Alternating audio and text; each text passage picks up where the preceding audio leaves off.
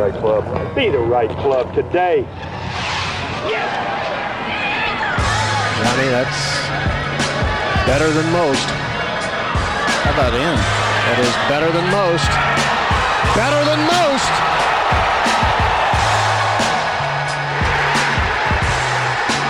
Expect anything different? Ladies and gentlemen, welcome back to the No Laying Up podcast. Solly here. Today's guest is going to be Troy Mullins. If you don't know about Troy, you're about to learn about her, and you can learn more about her at schwabgolf.com. Our friends at Charles Schwab do an awesome job of featuring what they call the challengers in the golf world. They do these short video features that kind of highlight some people that are doing interesting things in golf. Troy definitely qualifies for that. There's a great 5-minute video on their website just talking about her journey through long drive competitions and being a heptathlete and all the crazy stuff she's done in her life, and it's very interesting. I had a blast talking with her. So again, schwabgolf.com for many of these videos that feature the challengers, and we'll be doing some interviews with the challengers throughout the course of the year. And of course, No Laying Up is brought to you by Precision Pro Golf. Had my U.S. Open local qualifier this past week. My guy Neil was on the bag. He was working that Precision Pro Golf rangefinder to death, gunning every bunker, every tree we could find. We didn't make it through, spoiler alert, but there's going to be some good content that comes out around that. It's extremely trustworthy. Our listeners can add the NX9 slope to their golf bag for $20 off when you use coupon code NOLAYINGUP at checkout.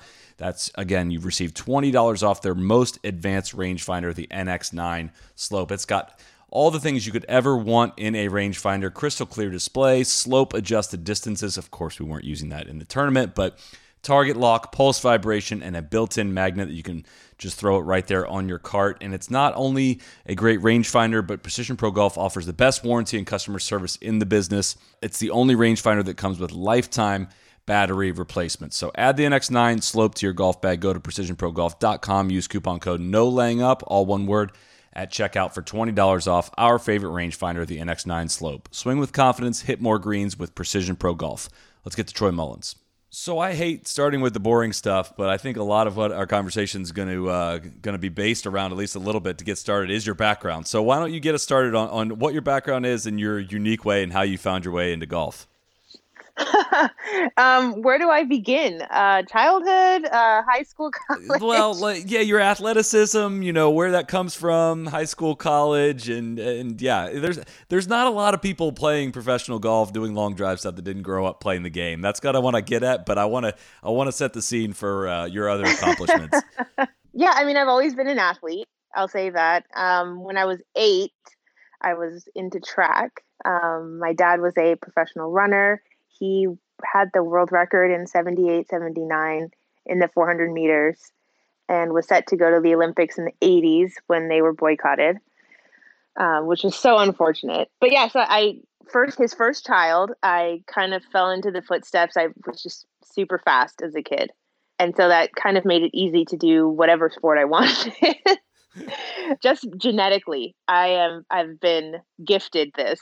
And so I've dabbled in a lot of different sports, but I can't say I've been good at many sports. I wasn't good at basketball, so that was out. But I did play volleyball. Tennis, I thought I was great because I could just slam the ball really hard and hit it far, but that wasn't the point of tennis. And so I got into track, and I ran track all the way through high school. And actually, when I was going to college, I was going to go to UPenn. But UPenn, I was like, I'm not going to be an athlete. I'm just going to be a regular student, give up sports, I'm over it. Until I had some friends that were on my high school track team that went to Cornell, and they were like, you should come here. Just, college sports is great. Like, you don't want to miss out on that. And Cornell had a really cool China program where you study abroad in Beijing. And I wanted to be a U.S. ambassador. I was a huge fan of Condoleezza Rice, and I wanted to be her, but for China. And so I was like, okay, Cornell is it. I'm going to, walk onto the team. And when I got to the team, they were like, okay, they had so many sprinters, and they're like, what else can you do? I was like, well, I can hurdle and shot put. And so I became a heptathlete. And that encompasses 7 events. I've got them. 200 meter, 800 meter, 100 meter hurdle, high jump, long jump, shot put, and javelin, which I could not have named before this podcast. That's for sure. Yeah, and so I not only did I just Well, I go love, into first of all, college. I love how you talk about not being good at sports and you literally do a sport where it's like 7 sports in one. Well, no, I can't say I'm not great at all sports. There's certain types of sports that I've somehow like been really great at, and then there's other ones that I'm just really horrible at. Like I cannot throw a ball. Like it's so embarrassing. As a kid, I think I didn't think about it, and I used to play catch with my dad. But then there was some point where at like 10 years old, I like cannot even toss a ball anymore.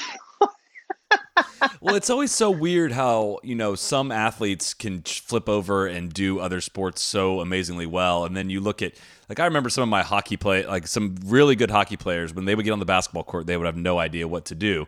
But then they flip over to golf and they're so good. And, some athletes just can pick up a golf club and swing it so well, whereas, like, LeBron James is about as athletic as it gets in any sport, and I've seen him swing a club, and it's not pretty. So it's like there's no direct translation for any of this stuff.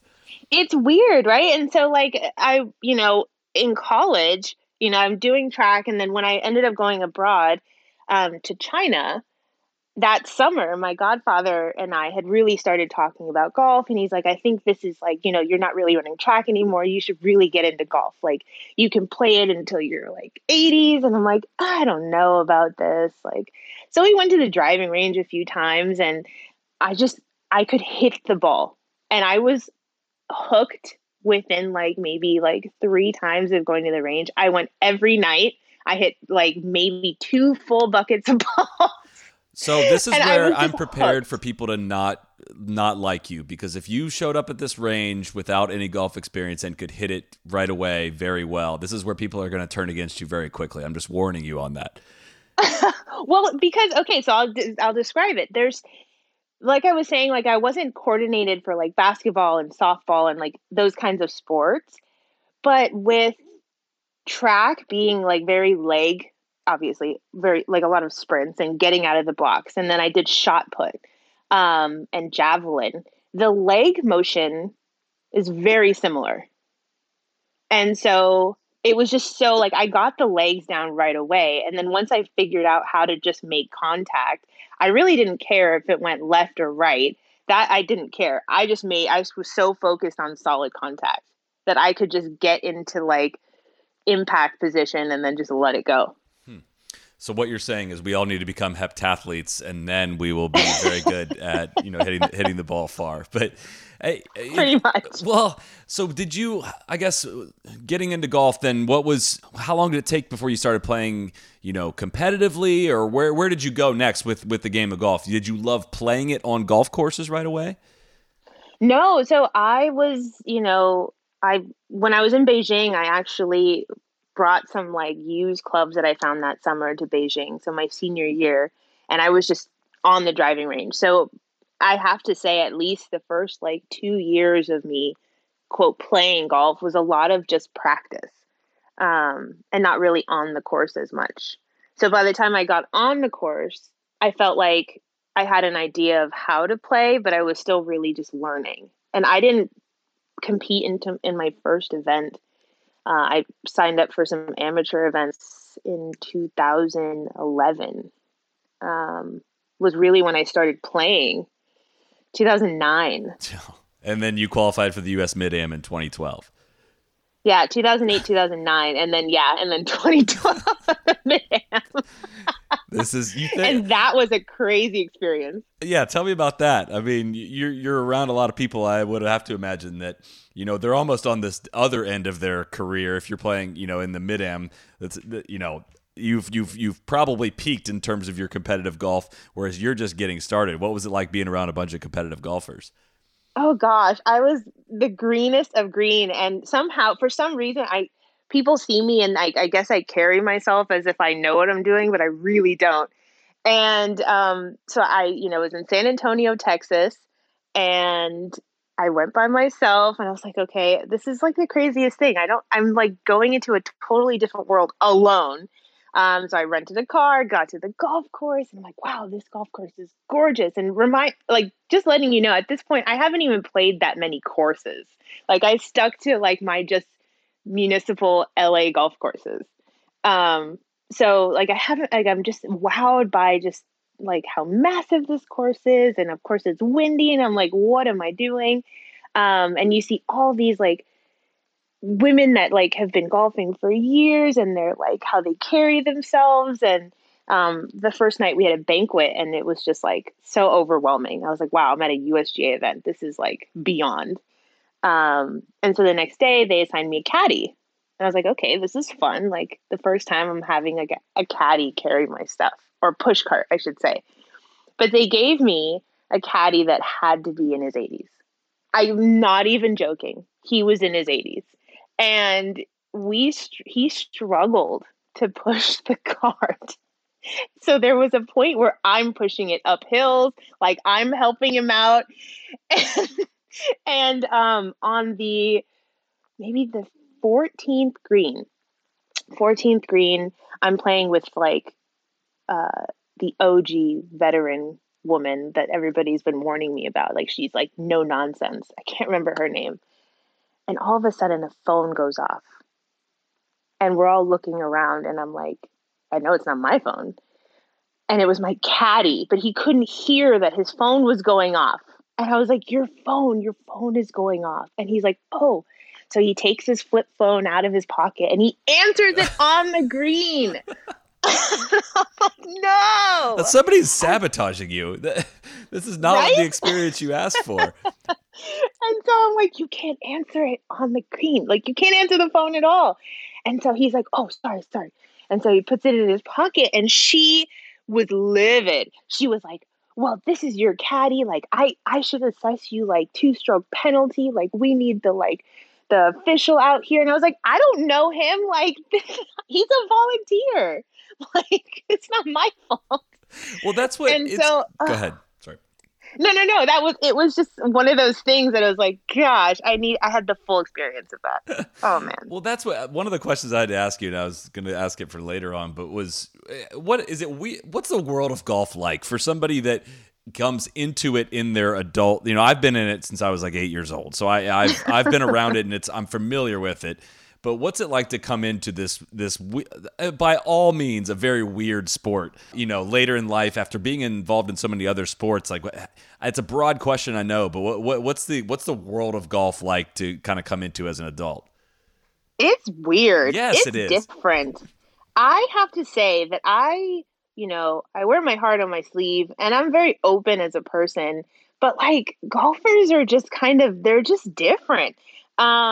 I don't know. I always expect that I'm just going to hit it off with like whoever I'm playing with, because that was kind of why I loved the sport to begin with. Like I loved going and meeting random people that I just, got paired up with on the first tee. But it's funny, like the women that I've played with in like competitive like competitions are very different. I don't know how else to say it, but it's a little intimidating. I do feel sometimes that granted I hit it well, and I can play this game. I feel intimidated because I feel that they're looking at me like, wow, this girl, like she doesn't even know what she's doing, or like sometimes I feel like I'm having to prove that I can play when I should just be really focused on just playing. That I don't think there's really like I haven't felt, at least personally, that there's like an open door, like an invitation into the world. Whereas like with track, you're competing, you're on a team, but you're competing individually. But there's this like kind of camaraderie that is very like open and fun. And with golf, it's so individual and so focused that I feel that it's a little, I don't know how to say it, stoic, stuffy. Is it sometimes. A little bit of gatekeeping almost? It's just kind of, yeah. And I'm wondering if you feel that, because, we're going to talk a little long drive and your professional golf pursuit as well, but do you feel kind of caught between two worlds in that regard where, you compete in long drive competitions and also tournaments where you're trying to get the ball in the hole as fast as possible? Do you feel like, when you're playing, real golf events or actual golf events, that they look at you like the long drive person, and then when you're on long drive events, do they say, well, is she a long driver or is she a professional golfer? How does that, what's it like kind of being in both of those camps? Well, for a long time, I mean, obviously, right now it's such a hot topic with distance and long drive, and especially with Bryson. But before, it was you had to choose. You couldn't be both a long drive hitter and a golfer. It's just not possible. Like you can't go hit the ball like 300 yards and then putt and chip. But that's such a misconception. What is different is, the environment and the psyche. You have to be so pumped up and the music is blaring and like the whole adrenaline that you feel in long drive. Like you could not take that, I don't think, to a golf It's course. so different. Yeah, I feel like everyone is always asking why don't long drive participants do better in pro golf? Why isn't Jamie Sadlowski on the PGA Tour? All this stuff, and I look at them as two totally different things. Almost they almost kind of work against each other. I was curious to ask you about that too. Like, is your golf swing? Compare your golf swing in a long drive competition to a real golf competition. I think that for the most part, in the last few years, I've tried to keep my golf swing, my driver swing, and my long drive swing similar, just because I've always had the aspirations to play. So I didn't really want to go to like pass parallel, jumping way off the ground, and very violent swing. So I've always tried to figure out how I can keep a little bit of both. And that is very hard to do, to be successful in both. There's a lot of long drivers that are good golfers. I do think mentally, though, for me at least, personally, when I go to a golf course to play stroke play versus long drive, it's just so quiet and the pace is so different. You really have to be in a different mindset for both. And sometimes that's hard to manage. A quick break here to check in with our friends at Whoop. You can go to whoop.com, use promo code NOLAYINGUP, all one word, at checkout for 15% off all of your Whoop needs. I'll tell you a little unexpected thing I've gotten out of Whoop is finding out some day-to-day activities that actually put a lot of strain on my body when I never really understood.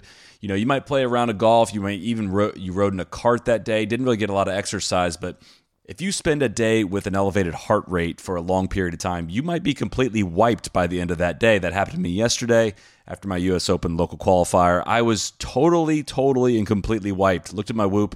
Yeah, it turns out having an elevated heart rate for like 5.5 hours drains you pretty badly. So you can get all this personalized insight from Whoop. Your habits, how that affects your body, how it affects your sleep, how your sleep affects your body, this cycle that we're going to be on for the rest of our lives. We might as well have information about how all this stuff works to get the most out of our bodies. Whoop.com, promo code NOLAYINGUP for 15% off. Let's get back to Troy Mullins. What's your long drive swing speed and what's your swing speed for competitive golf? Now, I know you just said that you're trying to keep them the same, but I'm wondering if with the music and getting pumped up for long drive, is it noticeably faster? And is that something you measure and are tracking? Yeah, it is noticeably different. And sometimes I'm like, how do I even do that?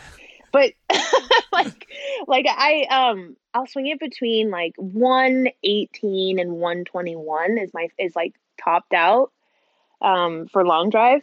And then right now I can swing it anywhere between like 110, but average like 112 and 115.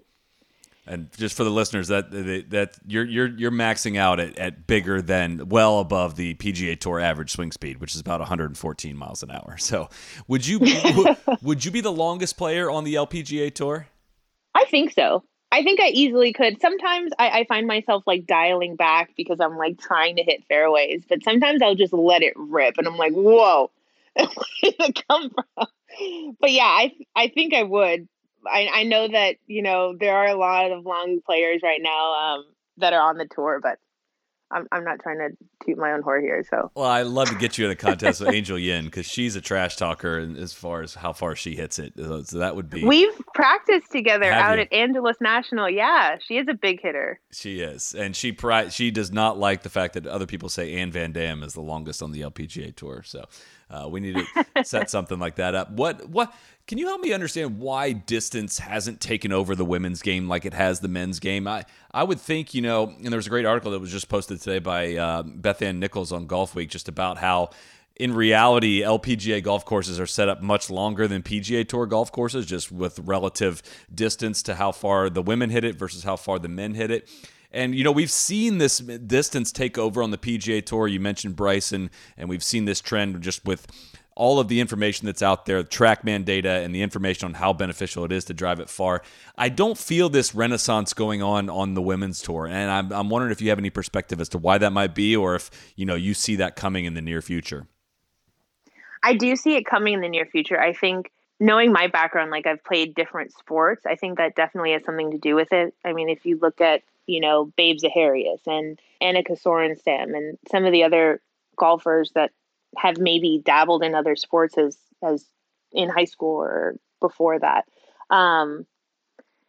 it's just a different set of muscles and speed and hip speed. And right now, when you see these golfers coming up, that's not what they're focused on, right? Like they're focused on their chipping and their putting and accuracy and their irons. And only recently you kind of see college players really in the gym, really kind of doing cross training. I'm starting to see women now. I've been doing band work, like leg band work for years. And now I'm seeing a lot of people on Instagram learning about band work. So I think there is going to be like an upswing of longer hitters coming onto the tour, but it's going to take a little bit of time for these young players to develop that. What's your go-to power tip you'd have for amateur golfers, and where does power, in your opinion, where does power come from if you were to define it simply? For me, I think that my power comes from really just turning my hip speed. So I guess that's a lot of core, but also including, glutes and hamstrings. And so I've always, a lot of my exercises have always been lower body and core. So I do, Pilates or the yoga, running, biking, and maintaining that speed. So when I turn, I get a lot of that, ground force to really just turn my hips, and the rest is kind of just lag, letting the club do the work. Yeah, it's funny. However often I ask that question to anyone that hits it far, no one ever says, it comes from swinging my arms really fast. Yet when I'm trying to hit one hard, I always am just like, all right, let's swing the arms really fast. Yet no one has ever told me to do that. What is you have this kind of background in athleticism and leg strength and everything, before you came into golf. But for people that are, looking to get in better shape for golf, it's a complicated, I'm sure there's a ton of things you can do, but you mentioned core there. What would you be focusing on if you were, just now out on a fitness journey of some kind as it relates to golf? What would you focus on first? I think a lot of golfers are midsection heavy. Like I was saying, core, right? I would focus on, really gaining strength in your middle section. So how could you do that? You could do, obviously there's sit-ups, but there's planks. Bicycles, Pilates is great, but I do cross training, so I also do boxing. I don't know. Take me to a day for you. Like, what's a normal day look like? There's the great Charles Schwab Challenger video that just came out that profiles. You can, for people, once they hear your answer here, you can go and watch this video to see more about it. But what's a normal day look like in terms of balancing golf and fitness? So I wake up early. I'm early riser. I'm not a night owl, which makes it easy. I'm up. I get ready to go golfing. So I go from 6 to about 10. I'll be on the course. Then I practice from 10 to noon. So I come back, have lunch, hang out with my dog, take a walk. And in there, I try to read something golf related, but like mental, just to work on my mental game. Right now, I'm actually reading Traits of Champion Golfers, which is great. And then I will work out from about 3 to 5. I get lost in working out. Like I literally, once I start, I'm in there and I lose track of time. I have no clock in my garage gym, and I just don't even know what time it is. See, I was already mad about the range stuff, and now it's like I'm 10 minutes in there, and I'm like, I've been in here for 3 hours. How has only 10 minutes gone by? It's pretty bad. But I mean, I'll be on the bike for about 45, and I do body combat. My boyfriend calls it body karate, but it's basically like shadow boxing, but it's a mix of like karate, Muay Thai, everything. And so I will just be in there for like 50 minutes, just like fighting the air and just like, getting all my aggression out, whatever I'm feeling for the day. And then I finish with either like a yoga set or a core set. Well, let's take us to your professional golf journey here, and kind of set the scene for what your experience has been like so far. And I know the answer to this part of the question.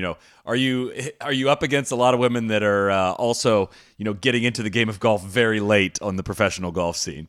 Am I? No. Tournaments are another thing. I've played in a lot of tournaments, and getting my feet wet in tournaments in the past has been interesting, just because I've experienced the crying on the golf course. Not me personally, but other competitors crying. And then I've also experienced where like I'm on the tee and somebody's like, "Oh, why aren't you hitting driver? Hit the long drive." And I'm like, why am I the only one being heckled here? Like, what is this?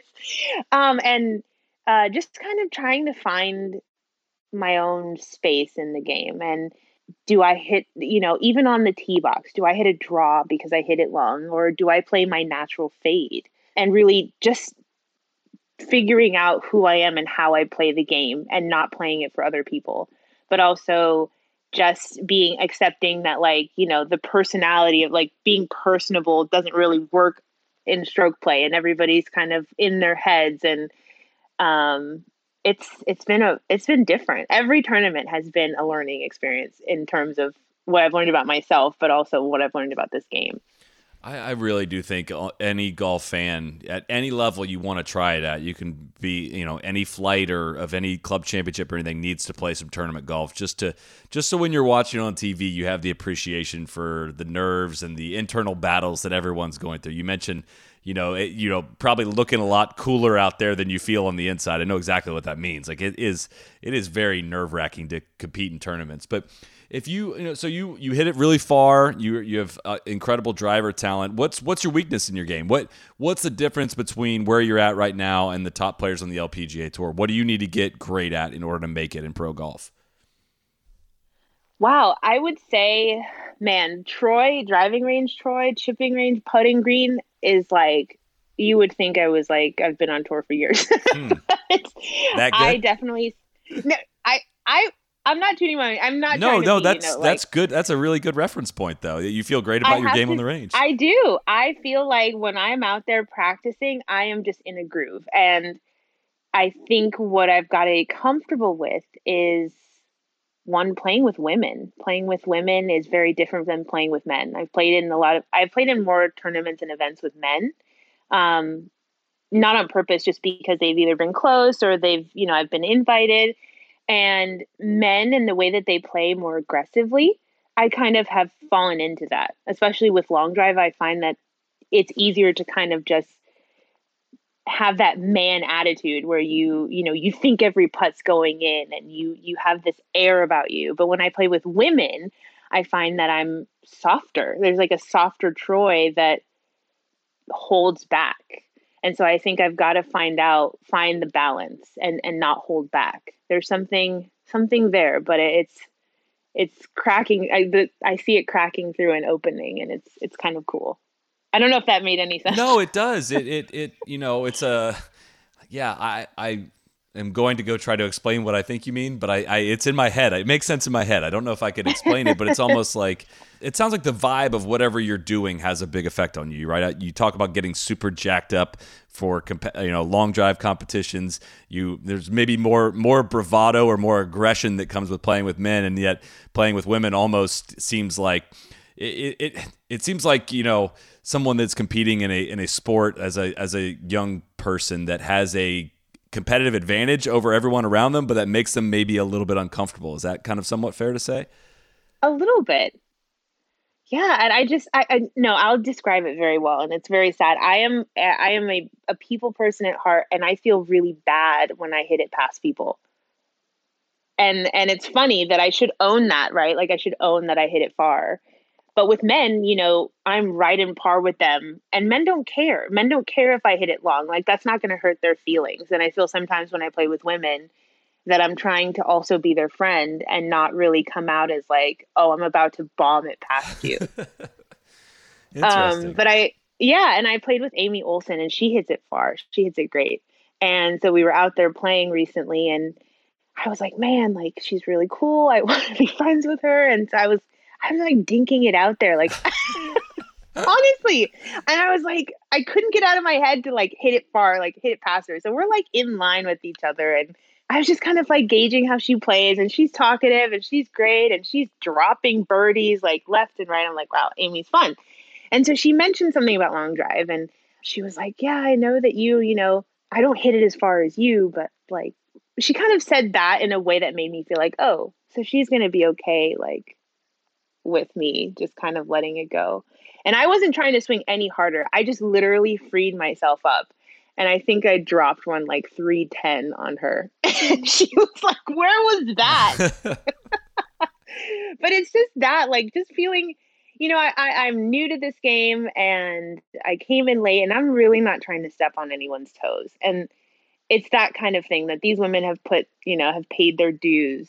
And I play the sport not to step on that, but to kind of, just because I appreciate the game and I love this game. Send it. Come on, you got to send it. That makes me sad that you're bashful about sending it. I know, it's so silly, but I'm working with new coaches now, and we're learning to accept that that's part of my gift, and I've got to just let it go.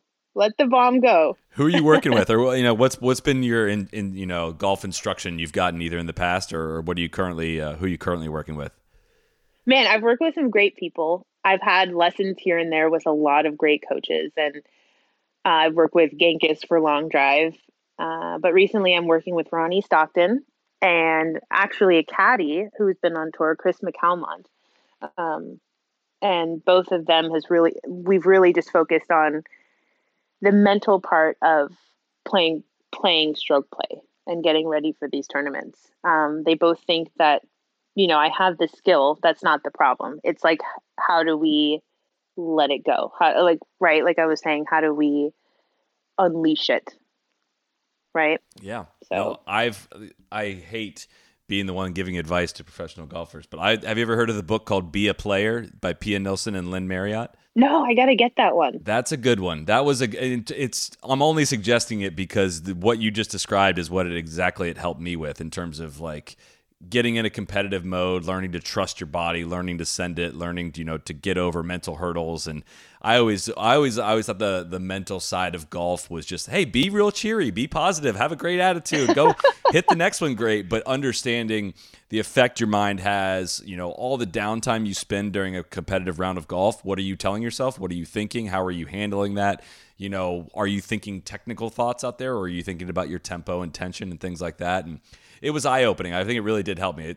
As I say that, my scores aren't really that much lower, but it has had an impact on me, I think. So, but yeah, it's nerve-wracking. I mean, I compare the nerves. What are the nerves like for long drive versus like a competitive event? Do you get equally nervous for both? Different kind of nervous? Oh, I think I get equally nervous, but it's a different nervous. Like for long drive, a lot of women I've seen too, you shake, you get the shakes, like you have so much adrenaline. Sometimes like I had a hard time putting the ball on the tee. I would have to like cheat it and put it against my foot. And it's like not consciously nervous, but I'm just like so amped up, and like, so, I've got 8 balls to get it in. And I guess all of that, like, I just feel it in the shakes, but I don't necessarily feel it in swing thoughts, or like necessarily like in the moment of swinging for long drive. But for golf, it just comes in just so many thoughts. Like I start thinking about way too many things. So it's so different. I'm calm, but I'm thinking. Whereas long drive, you don't have time to think. You just got to go. Well, for people that aren't familiar with it, what's the structure? What are long drive contests like? What's a tour look like? What's the structure of the actual events? And who are some of the people that some of the top competitors out there? Yes. So long drive, it goes through the summer, and for the women, it's actually pretty tough. Women have to do everything in one day. So we show up and we have the morning rounds, the qualifying rounds, and then we have the finals in the evening. And the qualifying rounds are just like, oh man, there's so many rounds and so many balls. But you get eight balls in a set of 2 minutes. So you've got to hit all 8, and it's kind of like match play with all the different women. And then the top 4 competitors move on to the finals. And then in the finals, again, you get the 8 balls in the 2 minutes. But it used to be, what I love, it used to be 4 balls, then your competitor, then 4 balls again. So you get to like best each other. But what changed is when it was 8 balls and you have to go first, there's no like rabbit. So you can't, there's no one to chase, which makes it a little tough. Do you try to get one out there in the early part of that just so you have something on the grid? I noticed when you won some highlights I was watching, I forget which long drive you won.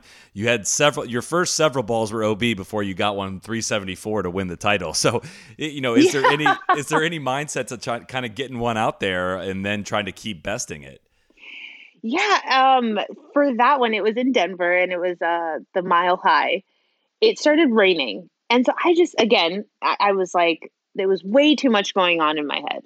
I was like, it's raining. And they had mentioned something because I had missed one before because I thought I was going to lose the club, right? So there's Say just no so more. much in my I head. can't do anything when it's raining or when my hands are sweating. You're talking to the right person. Right. So I was just, but what happened was I said, I'm not going to look up anymore. I'm just going to swing. And I know if I do my swing, one of them is going to find this grid.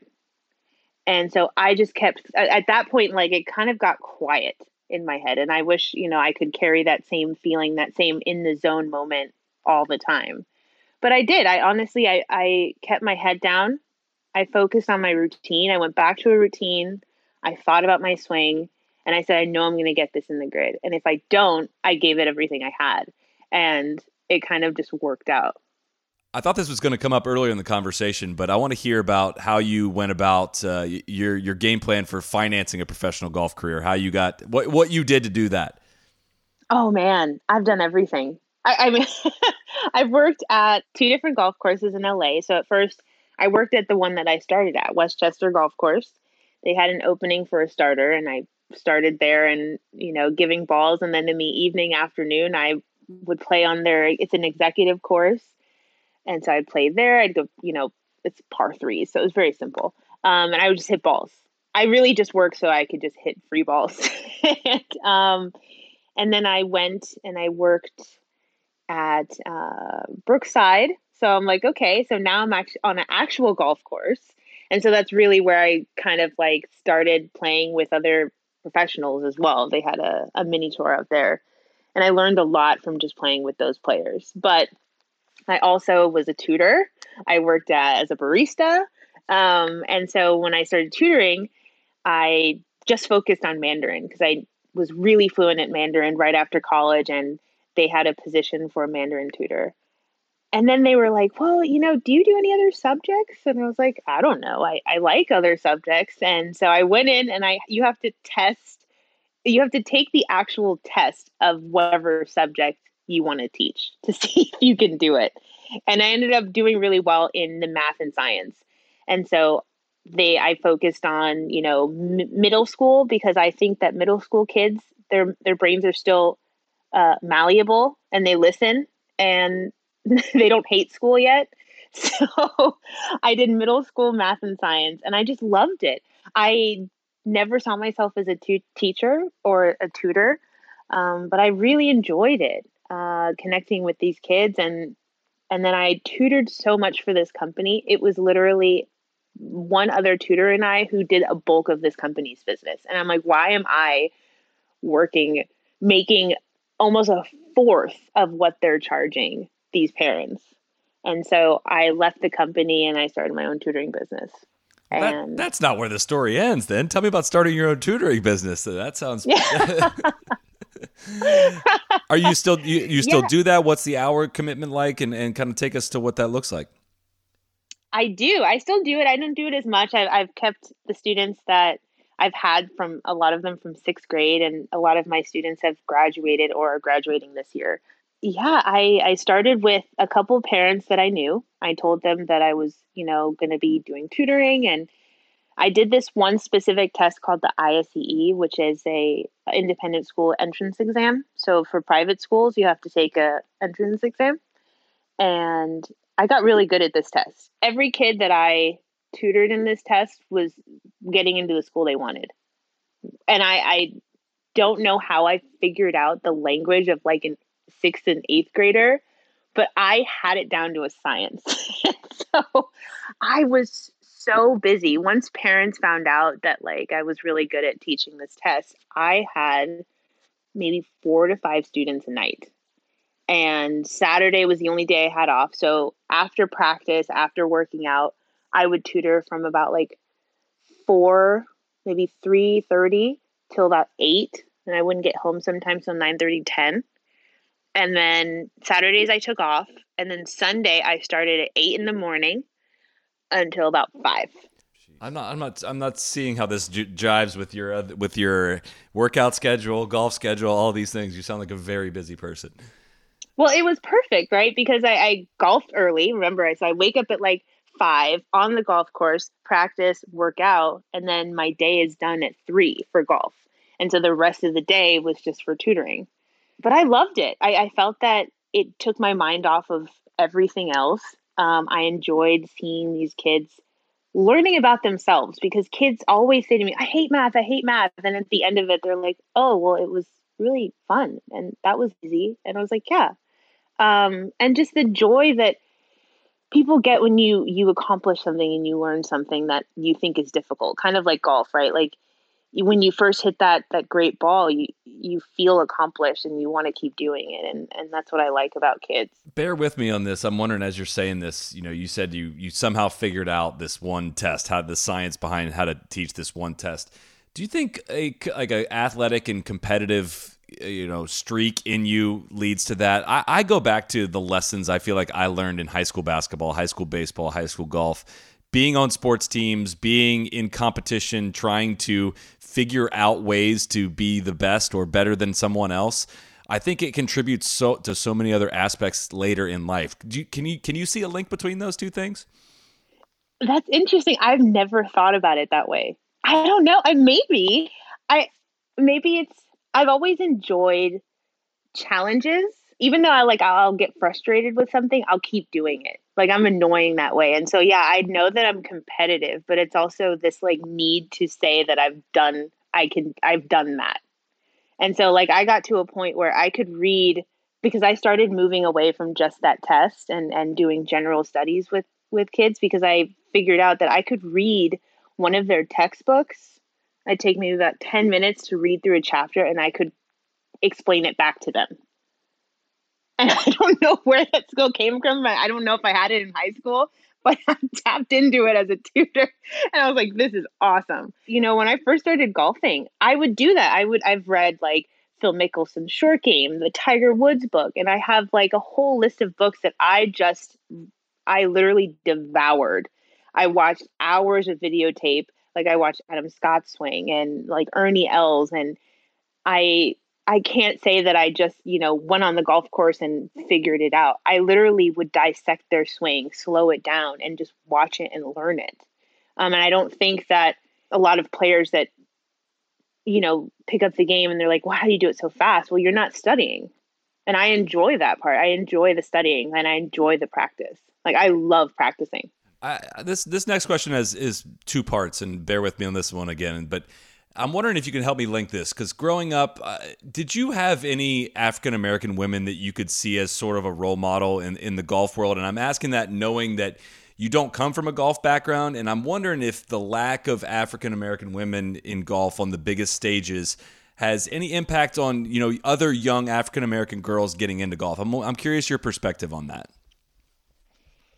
Yeah, that's tough because getting into golf, honestly, I don't think I didn't see representation, and I know, there are, right? I knew about Althea Gibson, but I knew about her because of tennis. I didn't know she was a golfer. I didn't know about Renee Powell until I was already a golfer. But I'm not a tennis player, but I'm a huge fan of Serena Williams, even Naomi Osaka now. And in track, there were so many great African-American women runners that I looked up to: Marion Jones, FloJo, Jackie Joyner-Kersee. So the representation in that sport, it was just that's natural, and it's disappointing that in golf you don't really see even just women. I didn't know about Annika again until I was a golfer. And it's just, in other sports, even if you're not of that sport, you know them, you know their names, you see them on Wheaties boxes, you see them in commercials. And for golf, you don't get that same interaction outside of the sport. What are some of the biggest highlights of your golf life so far? And I'm asking this in terms of your Instagram is just flush full of cool experiences, cool places you've been. So I'm wondering, when I ask that, what comes to mind as some of your favorite and coolest experiences you've had? Oh man, I've been lucky. I've had a lot of experiences. Things that I'm like, wow, did that really happen? And but what's the coolest one? It's always hardest to get the coolest, like that answer, but just whatever comes to mind is some really cool things. I think the coolest was probably last year. I was at the American Century, super nervous to be there, but it was the first time, that there were no spectators. So we were able to convene in the clubhouse where they said they haven't been able to do that in years past. And so I'm sitting at a table with some of like the biggest sports legends. And I'm on the driving range with Marcus Allen and Jerome Bettis, Chauncey Billups, you name it. We were all on the range, and it felt like just family. And they were just so down to earth, and they didn't seem like the big stars that they are. And we were just laughing about golf. And it's so crazy that we all play different sports, but we come together to hit a little tiny ball. And like we all struggle with the same things, and we're talking about like, the different shots we hit or like what we're working on. And even just sitting in the clubhouse with Charles Barkley and his energy, and Doug Flutie came in and he made some joke like, oh, when I was little, I used to watch you on TV. And he goes, you were never little. It's incredible. It's incredible to be a part of a community of athletes that play golf.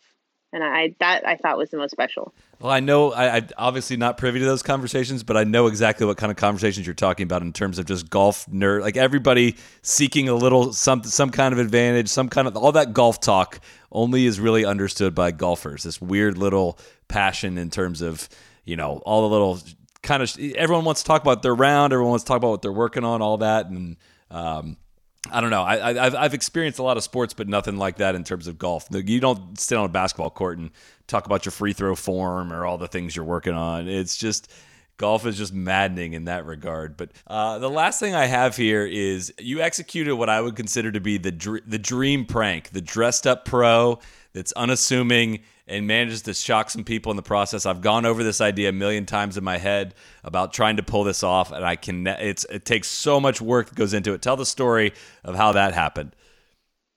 Yeah, so Scratch TV came to us with this idea of a granny prank.